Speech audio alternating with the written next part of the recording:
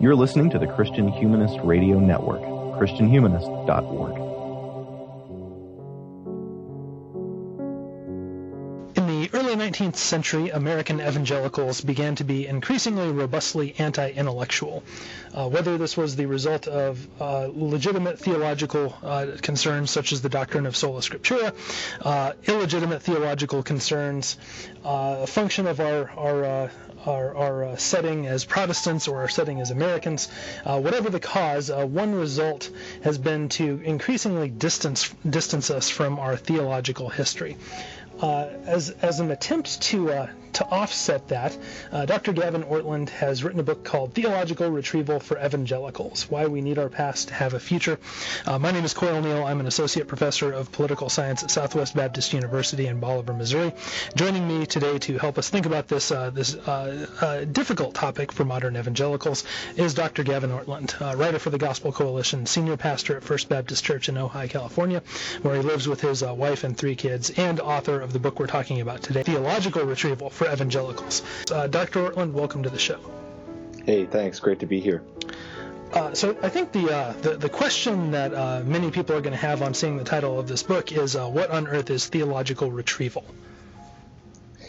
Yeah, well, that's become sort of a technical term, but it simply refers to the attempt to learn from historical theology to do contemporary systematic theology. So it's, in a way, combining these two disciplines that are sometimes seen as separate. Historical theology is where we're looking at the theology of the church throughout history.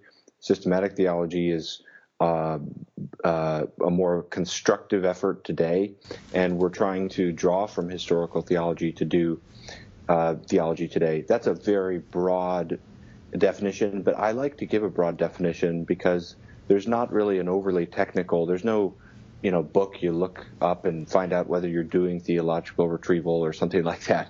It's just in some ways, it just refers to a set of instincts, just a sort of theological posture, just a way of approaching the task of theology that is informed by the fact that we are storied creatures, that is to say we live in history, and also that we're a part of a community called the church, and that church extends both throughout space and also throughout time. So we're doing theology in the context of that community, and we've got a lot we can learn from others in that community. So, I talk about this a lot in the book, but I think there's a lot of benefits for evangelicals right now at this time in history and in doing more theological retrieval.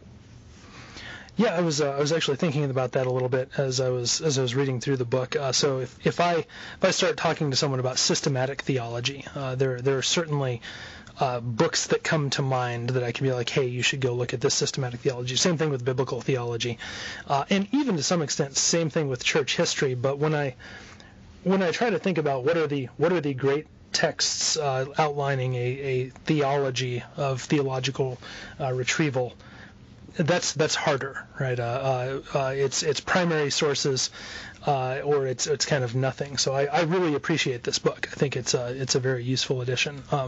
It's something that will be very helpful there. But I think that does kind of raise the question: why should evangelicals care, especially evangelicals who are deeply dedicated to the doctrine of sola scriptura? Isn't my Bible enough? Well, okay, so there's maybe just a couple things we could get into for this question. Maybe an entry point would be the reality of conversions into Roman Catholicism and Eastern Orthodoxy that we see. This is a pretty common trend these days. I think it can be exaggerated. It's not like it's happening to all evangelicals or something like that. But there are a lot of evangelicals who have moved to the Catholic Church or the Orthodox Church. And I do think that whatever else we might say about that, one of the things that I often hear as I talk with people who've made that journey is there's a real desire for historical depth. And I do understand in some ways what they're reacting against. Many evangelical churches are really pretty historically shallow. And I'm an evangelical. I'm grateful for evangelicalism. That's where I locate myself. But I do recognize I see this as an area where we can be a bit underdeveloped and we need some help. And I think this may be true of some evangelicals more than others. I realize I'm painting with a broad brush here, but nonetheless, I think for many evangelicals, the 1990s is ancient history. We don't really have any sense of connection to the past. And I do think that manifests itself in various ways. And there's some, I like to call them eccentricities or just oddities that characterize our faith and practice that may not be a reflection of Christians from other times, and areas where we're very different as evangelicals. Some of the disputes about the doctrine of God that have come up in recent years. There was a big debate about the doctrine of the Trinity in 2016 and the whole idea of the eternal functional subordination of the Son. And that's, for people who aren't familiar with that, that sounds like a lot of big words, but it really is an important thing that came up, and it was pretty divisive and pretty powerful debate. And some of these things that have come up, I think, are related to our lack of historical awareness. We haven't really done our homework on some doctrines that have been really important at other times in church history, like the doctrine of the Trinity would be an example of that. So I think, as I look at things, I look at evangelicalism today, and as one of that tribe, I'm saying that I think we can strengthen our faith and practice in some ways by being more engaged with our own historical roots. That's one answer to your question. It's not the only answer. There's more technical things we could say just about what does it mean, what is the role of history in our theology, and what does it mean to be a Protestant Christian? I think many Christians think of being a Protestant Christian means that it's a sort of me and my Bible approach, that basically because the Bible is our highest court of authority, which is what we mean when we say sola scriptura. That means the Bible alone is our highest court of authority. Right. But it doesn't mean that it's the only resource that we have with which to do theology. I mean, a good example of this would be sermons. Sermons are not infallible, and they are not at the level of Scripture in their authority or in their usefulness, but they're still useful. It's still good to listen to sermons. And I would say similarly, for those who are skeptical of church history and say, well, all I need is the Bible, there's so much about that I think we'd want to tackle. But one thing to say is just because something isn't infallible doesn't mean that it's not useful. And I think church history can be incredibly useful, especially because of the unique challenges of our culture. And maybe we can keep getting into that as we keep talking here, but I don't want to go on too long. No. This is good, and I'm glad you mentioned preaching, because I was going to ask kind of what is the practical side of this, right? How does it affect kind of the day-to-day life of the church? To use the debate about the Trinity, which is one of those things, and this is kind of evangelical in talk for our listeners, but the debate over the Trinity a few years back was, I think, kind of simultaneously really fascinating, obviously a deeply very important topic, and also kind of sad because people really brought out the nukes. I mean, it was people who are otherwise on the same side theologically had just trained the guns at each other and gave a full broadside. And so where in practice you've already talked about preaching, but practically, how can the past be helpful for the problems we're facing now? What is the use of theological retrieval in kind of a broad stroke? Mm-hmm. Well, that's a great question, and there's certainly many specific things I can think of that might be examples of that. Since we've already mentioned preaching, the word liturgy comes to my mind as another example of when there are corporate worship gatherings. What use is theological retrieval? Well, there's a whole lot that might be useful to shape our worship expressions, and sometimes evangelicals are very anti-liturgy and very, very low church, very free, but we can have our own functional liturgies. And, almost every tradition has some kind of liturgy, even if it's not recognized as such. Liturgies can just be a reflection of just particular traditions and particular practices that become normalized in our worship.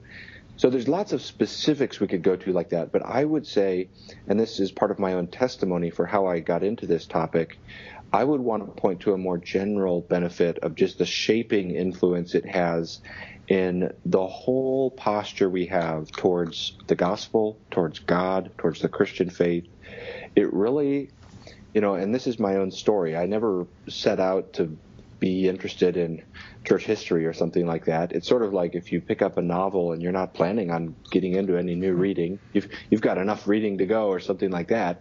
But if you pick up a novel and it strikes your interest and then you just find you can't put it down, and that's been my experience with church history, I just find it so interesting and so fascinating. And my experience has been that it has really shaped me at the deepest levels of, for example, in my view of God and God's transcendence, God's glory. My interest has been, and a lot of my research has been in a medieval theologian named Anselm. And Anselm is not super well known, but one of the books that he wrote was about the question, how can a just God show mercy and forgive sins? And the whole question was driving at that, the whole book was driving at that question. And I find it so interesting that our culture has the opposite question as Anselm. We have the question, well, how could loving God ever judge sins? And Anselm, because he lives in a medieval context where they were wrestling with different questions, they had different presuppositions to the task of theology, I have found that really helpful and instructive as a way to consider our own culture and some of the eccentricities of our own culture, and not just assume that the questions I have are the questions that other Christians have had at other times. So Anselm operated the way he did because he had such a huge view of God. He had such a God-centered understanding of the task of theology. And he had such a strong emphasis upon God's glory and God's honor. And I've just found that really useful. It's difficult to draw a one-for-one correlation like, well, because I read Anselm, this is the one thing that happened. I would describe it more as a general shaping influence. It's sort of like if you go see the Grand Canyon and you're absolutely enthralled by its beauty, or if you go live abroad for 3 months and travel throughout Europe and visit museums and historical sites, and you come home and someone says, well, what did you learn? Well, it's really difficult to encapsulate that in a short way. It's a shaping experience that changes you as a person. And that's been my experience with church history. I think reading the classic theology of the church is a deepening and strengthening, shaping influence upon us. And I think it will manifest itself in so many ways for me as a minister in my preaching, in my personal life, but also just in our prayer life, our view of God. Earlier we mentioned the Trinity. This would be a good example of a doctrine that's extremely practical because every time we pray or worship or sing, we are speaking to the Trinity. We're not speaking to some generic God out there. We're speaking to the Father, the Son, and the Holy Spirit. And John Owen used to argue that we should have communion distinctly with the Father, the Son, and the Spirit. I think it's helpful to have accuracy in our minds about who the Trinity is, and rather than vagueness in our minds and hearts about who our God is. So I think retrieval has a real deep shaping value, even while, of course, I don't think all Christians need to be sort of experts at it and do it in a technical way. Yeah, and I will say John Owen's Communion with God would be an excellent book for evangelicals to retrieve. Although I almost never do this, but I will recommend the abridged modern language version because Owen, man, he's rough. So let's say I agree with all of this, because I do agree with all of it. But let's say that I agree with everything you've said, but I'm a rural bivocational pastor who's working a full-time job and writing my sermons on Saturday. Do I really have to go out and pick up a book of readings from the medieval church? Like what is that going to look like for sort of the average person out there? I mean, I'm an academic, so I have time for this. I guess I didn't ask you about your church beforehand, but I'm assuming that your church gives you a little bit of time during the week for this sort of thing. But most evangelicals are either church members, and so they have their full-time jobs and have somewhat limited time, or they're the pastors who also have other jobs and maybe don't have time for this. What are we supposed to do if we're kind of the man on the street evangelical? Mm-hmm. Yeah, well, I certainly want to express my sympathy for that situation, and as a father of several young kids and busy pastor, sure. I can fully relate to that myself. So I really get that. And I would say, just to relieve a little bit of the pressure, I mean, I don't think it's the kind of thing where every pastor needs to be reading all throughout church history. There's a realistic dynamic to this, that some pastors will be more interested in theological study than others. Some pastors will be more interested in being engaged in kind of the intellectual world of theology than others. Some pastors will have particular intellectual interests. There might be pastors who they have a real interest in the Puritans, and they go do a deep dive in the Puritans, and that's great. So I just want to leave room for pastors to find their own path to a degree. But this is a general value that I would say I do think it is deeply valuable for pastors, especially those who are regularly engaged in teaching and preaching ministry, to cultivate the life of the mind, to keep reading, to keep learning. I see that as really valuable.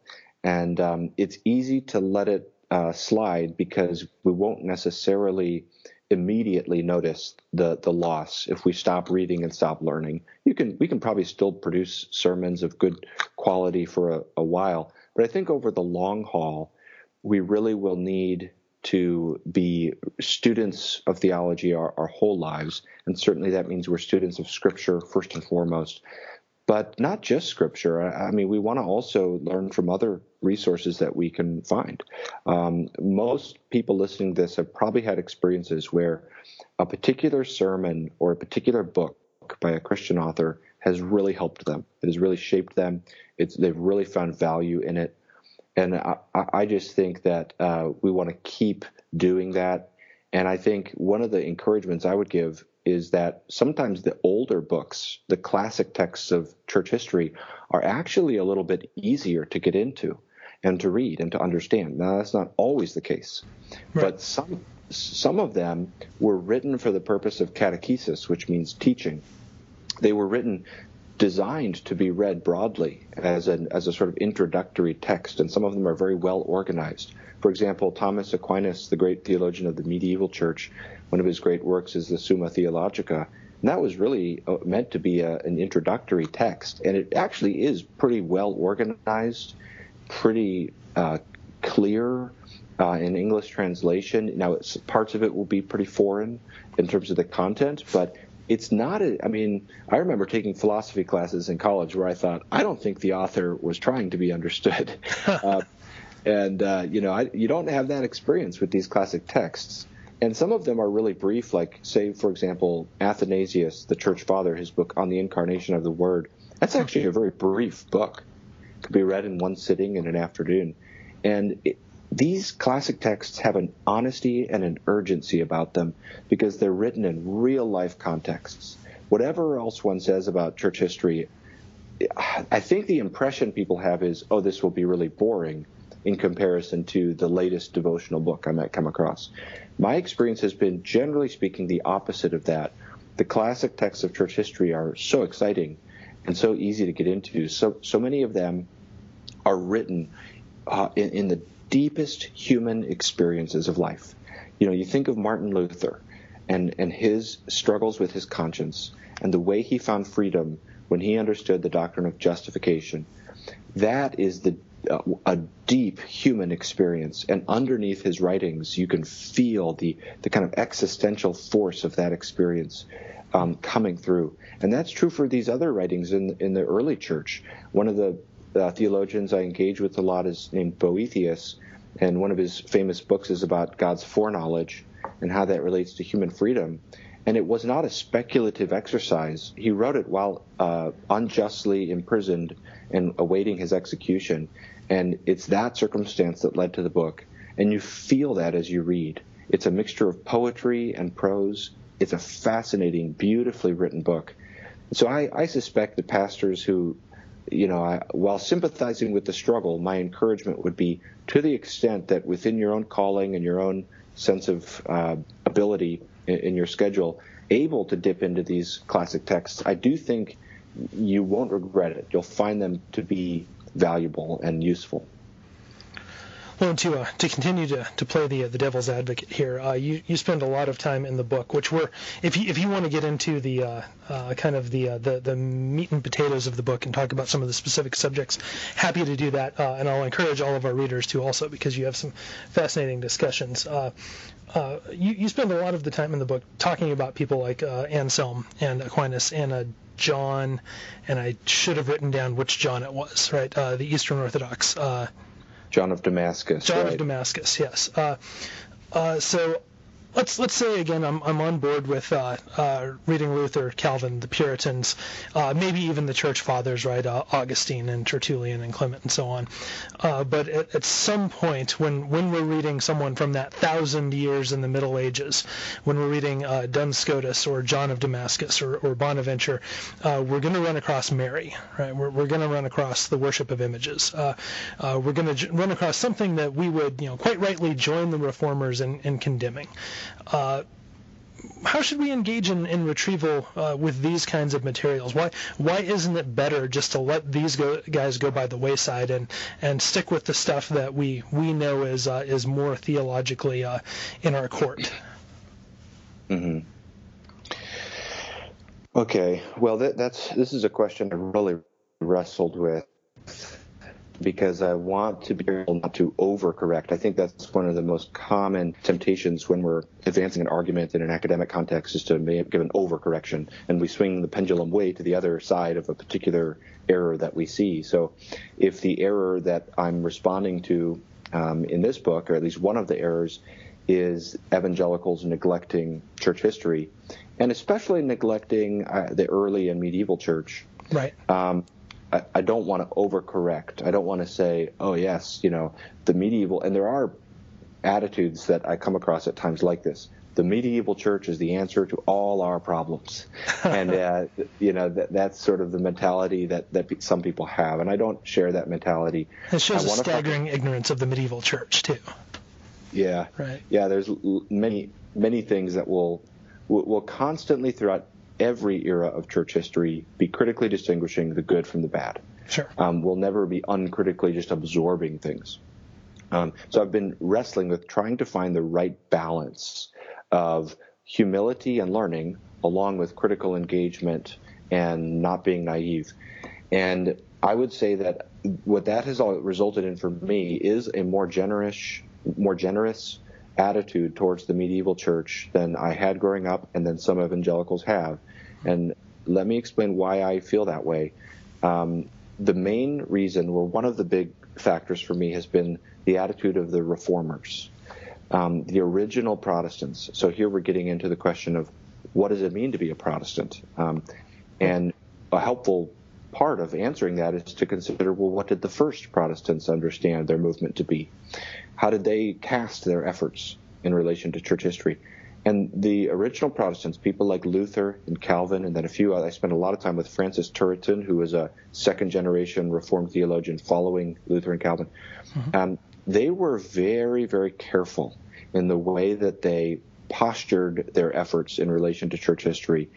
They were very positive about the church fathers. They both drew much from the church fathers, as well as cast their whole effort as a return to the church fathers. At one point, Calvin says, all we're trying to do is go back to the purity of the 4th century, before all of these accretions had developed throughout the medieval era. And so they had a view that there were ups and downs. Church history is not a flat line of just equal health at every moment. Doctrinally and spiritually, there are periods of renewal and declension, up and down like that throughout church history. But they had a very positive view of the early church, by and large. And then when it comes to the medieval church, they understood themselves not to be starting over. They understood themselves to be reforming the church. They didn't think we're starting a new church. they thought of themselves as reforming a backslidden church. And they were very careful to say, number one, we are not the first people to come along to protest some of the abuses that we see. There's a long line of dissent that goes back throughout the medieval era. John Wycliffe and John Huss are two most visible examples, but there were others they pointed to as well. And John Huss, the whole Bohemian Reformation is this whole movement that occurs prior to what we call the Reformation, that was a huge tradition of dissent from what were seen as abuses within the Roman Catholic Church. And then they also, and this is so interesting, they also cast they saw themselves in continuity. They affirmed the preservation of the true church in every generation. They said the true church has never died, and they appealed to the idea of a remnant to do that. One of the texts that both Calvin and Turretin use is in 1 Kings 19 when Elijah says, Lord, I'm the only one left. And God says to him, I've got 7,000 others. And they appealed to this text and they said there's always been a remnant throughout church history. However dark things got, the lights never went out. God's always preserved a true people. And they developed theological reasons for that and biblical reasons for that. And therefore, I feel, because that was their attitude, I feel that modern-day Protestants should not be more restrictive than they were. And that we are able to look back at the medieval church, for example, and take a more balanced posture of saying, on the one hand, we want to recognize what we regard as Protestants as errors and abuses. On the other hand, we also want to see what can we learn. There may be things we can learn from this church. And we also want to see where are there areas of continuity. And there may be those as well. And I've just become convinced that for us, we're facing very particular challenges here in the 21st century in the West, where I live. And the temptations that we are most susceptible to today, I think, are generally not the temptations that people were susceptible to in the medieval era. There's such temptations to worldliness and pragmatism and so many things that are probably the most pressing temptations upon us, that reading Anselm and Aquinas and Duns Scotus, it's not likely that they're going to be pulling us in the same direction as those two. In fact, the errors that they made might even be more visible to us because of the passage of time. But there's things that they said also that have incredible value. I mentioned the doctrine of God earlier. Right. There's a lot we can learn from some of the areas that they specialized in. In the book, I also talk about the doctrine of angels. And I talk about a few other particular theological categories that were developed in the medieval era that we don't think about as much as evangelicals, and we might benefit from thinking about more. So I am open to continuing to revisit this question of where, I don't want to overcorrect. I want to be open to, keep fidgeting with the nuances here. How do we get this exactly right? But I'm committed to the broad vision that we can have an attitude towards the entire history of the church, that this is all our tradition. None of it is some alien thing that we have nothing to do with. And that there will be a place for humility before the tradition, learning from the tradition at every moment, even while we engage critically in light of Scripture with where our differences may lie. And I'm a Protestant, where Protestant theology differs from Roman Catholic theology. I side with the Protestant side. But I also think it's because even some of the differences, things like praying to the saints, worship of icons, even some of those things can sometimes be caricatured at the popular level by Protestants. Sure. And it's important to not have an attitude, as some Protestants have had, that basically the whole medieval church, they were just unintelligent for their view on this because it's just obviously bad. These things, praying to icons, that whole thing in the Eastern Church, that made sense to people for particular reasons. And the discussions were actually very nuanced. And there was actually people on both sides of that at that time of history. So all of that is to say, I want to be careful with this, but I do think we can, at the very least, I would say we can engage with and learn from the whole history of the church. appreciate that you start your book with a discussion of Philip Schaff, right? Whose 8-volume history I'm sure many of our listeners have seen in the Christian book catalog on 500% discount or whatever they usually sell it at. And I will say that his volume on the Middle Ages is actually a really good place to start because he does just this great job of navigating kind of the ins and outs and what's going on theologically and what's going on historically and so on. And without both while being generous and without pulling any punches when punches shouldn't be pulled. So can you, with all of that we've said in mind about kind of the Middle Ages and reading through some of this, can you talk to us a little bit about Hodge and Charles Hodge and Philip Schaff? And these are two guys, for the listeners who don't know, in the same denomination, right, or at least in the same sort of in the same side of Protestant Christianity, both Calvinists. I guess I don't know if they're both Presbyterians or not, but they're both Calvinists, both in kind of systematic theology. They're going to be largely in agreement, and yet you use them as kind of frameworks for two different approaches. So can you talk to us about those two different frameworks? Yeah, Philip Schaff and Charles Hodge, to me, are helpful as representative of two different ways to be Protestant, or two different ways to understand Protestant identity in relation to church history. Philip Schaff was in the German Reformed Church and taught at Mercersburg, the theological seminary at Mercersburg in the 19th century, and then Hodge, of course, over at Princeton. And others were associated with them as well. John Nevin was another key player in what would be called the Mercersburg theology.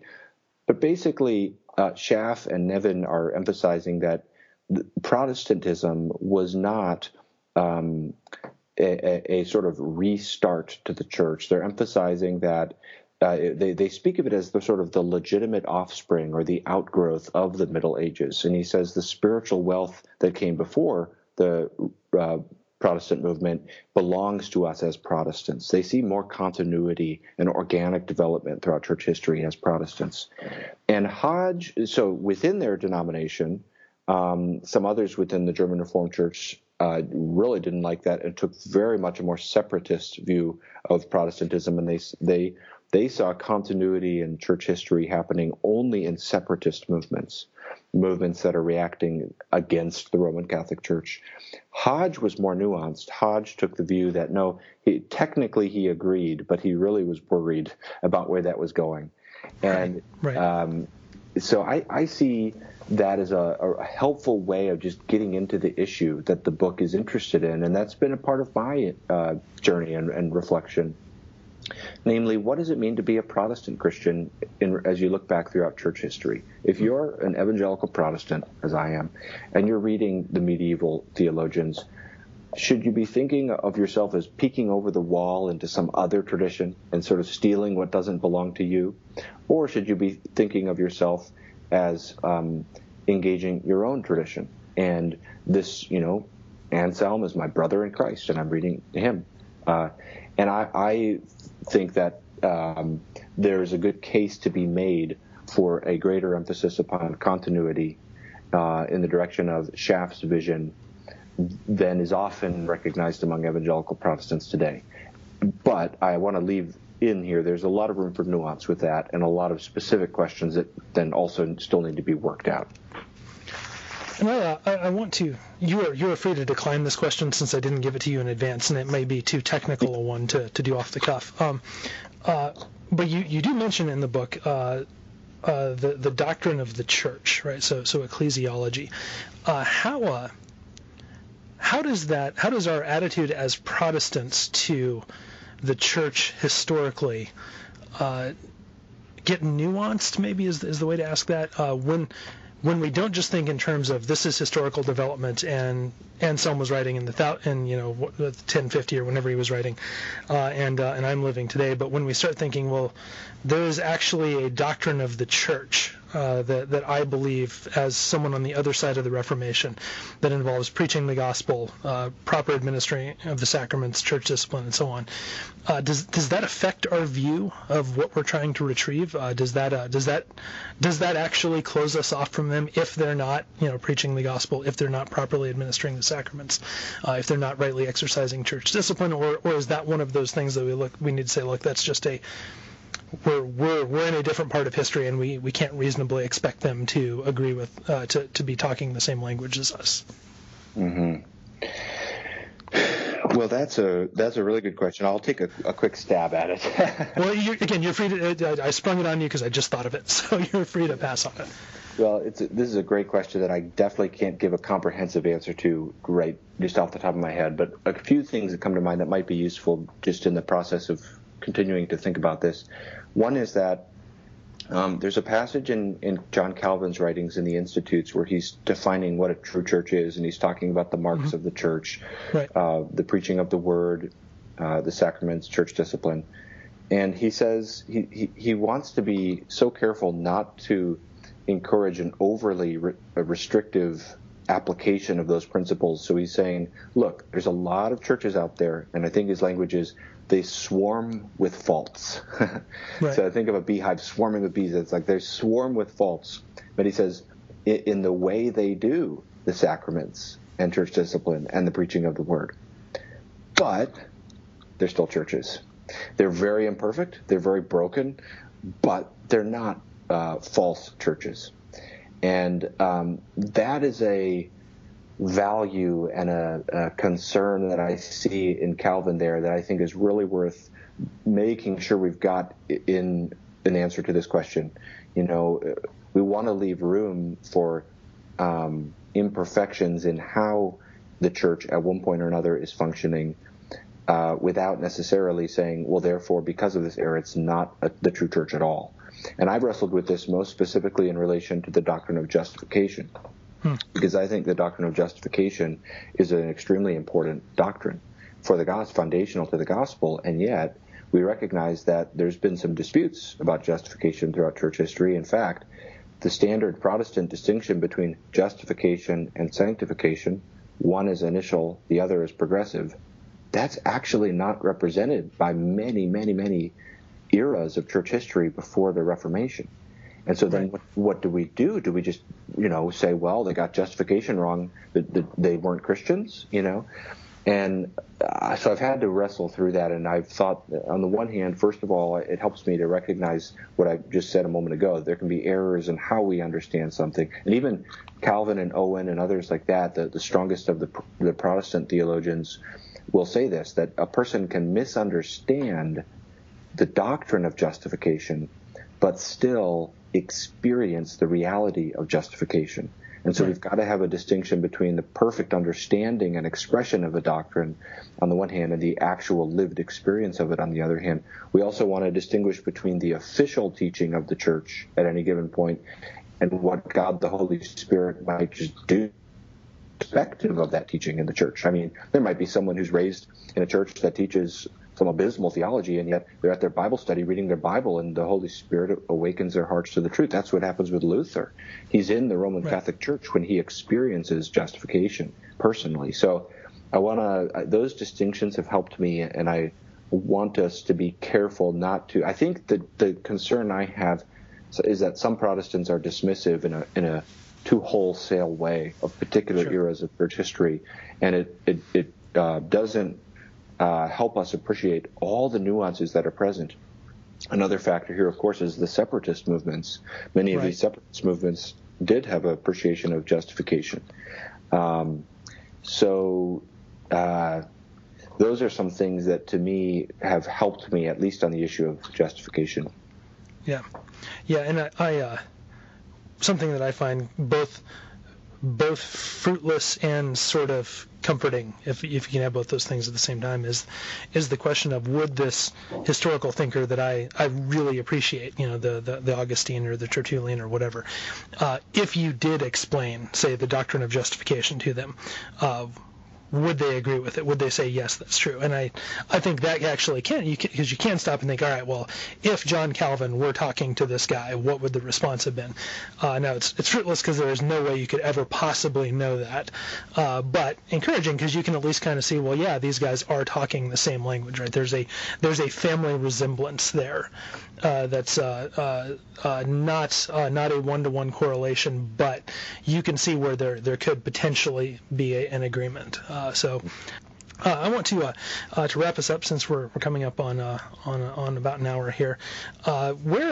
If someone wants to start doing theological retrieval, they say, hey, I want to dig into the past, and I realize some of that's going to depend on whatever specific issue they're thinking about. But if just in general they say, hey, I want to jump in the deep end and I want to grab a book from before 1990, where would you suggest they start? Give us some recommendations.